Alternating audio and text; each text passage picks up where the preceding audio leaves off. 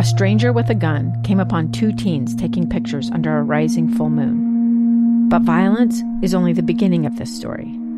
Sometimes I thought, there are no miracles. Yeah, there are, and this is a big one. I'm Amy Donaldson, and I've spent my career talking about how lives are undone by violence. The Letter is a podcast about how lives are remade. Follow The Letter at theletterpodcast.com or wherever you get your podcasts.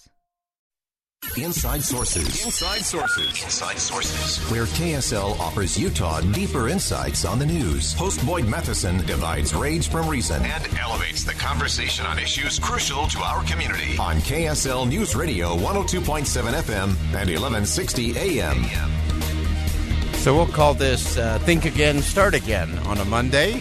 Always great when the technology goes to work.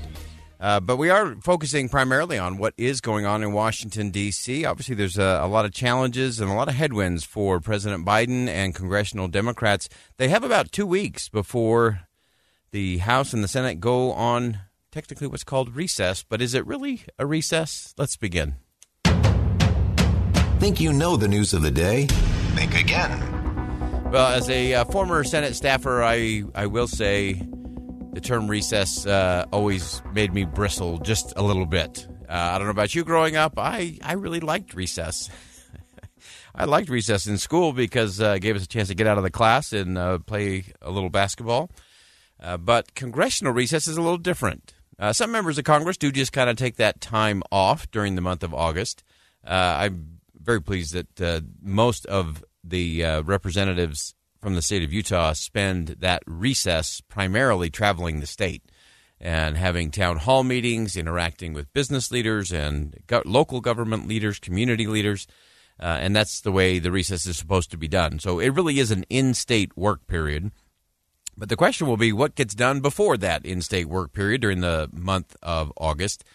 We've heard a lot of late in terms of Democrats trying to scramble to get a few things passed before that August break. And they've hit, of course, a little bit of a challenge. And many people focus on Senator Joe Manchin from West Virginia as being the stick in the mud for the Democrats' agenda. And that's really misplaced to a large degree because it's not just Senator Manchin. There's a host of others who like to fly under the radar. They're all too happy to let Joe Manchin catch the spears on a lot of those and a lot of the criticism. But it's more than just a Joe Manchin problem, to be sure.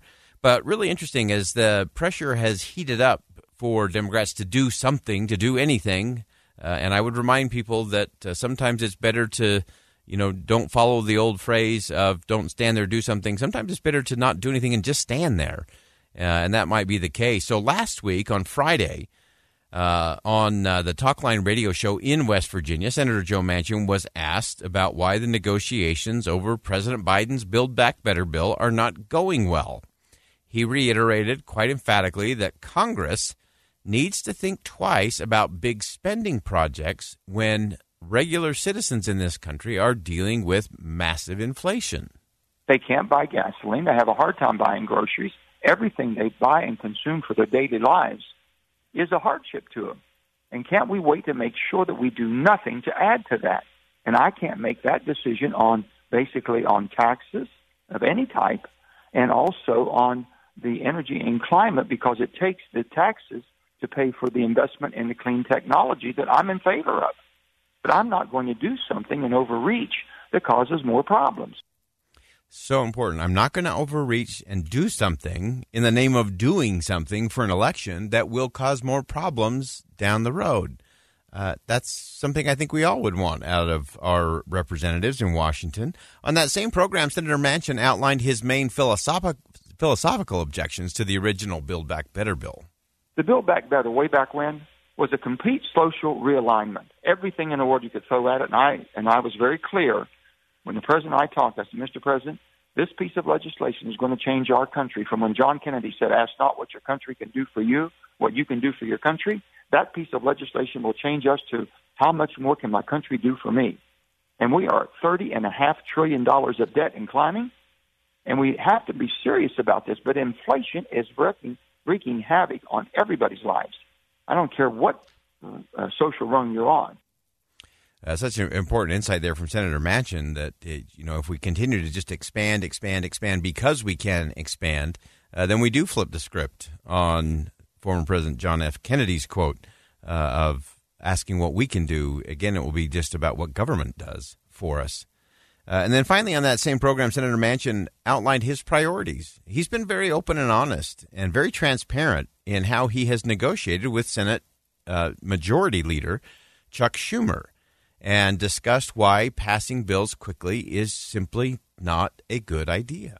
So I said, Chuck, if you're on a political deadline and it has to be done in July, the one thing you can get done is basically do the bill, run the piece of legislation on reducing drug prices, letting Medicare negotiate.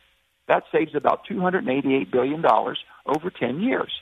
Take $40 billion of that and extend the Affordable Care Act, the discounts that people are getting, so their premiums won't go up. And also take the other $240 billion and put it to debt reduction. So some pretty interesting things coming from Joe Manchin there.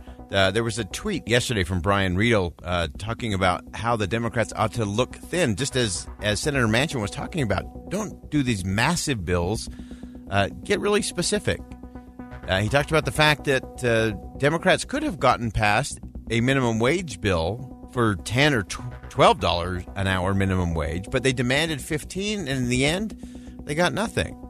Same thing is true on a host of other things. If they just slim it down, do one subject at a time, there's a better way to lead, there's a better way to legislate, and hopefully we can get both sides to figure that out before we excuse them for recess. It's the story of an American held in a dark Venezuelan prison. Then all of a sudden they all kind of lined up. They pointed their guns at me. And this is the point where I thought, I'm going to die today. I'm Becky Bruce.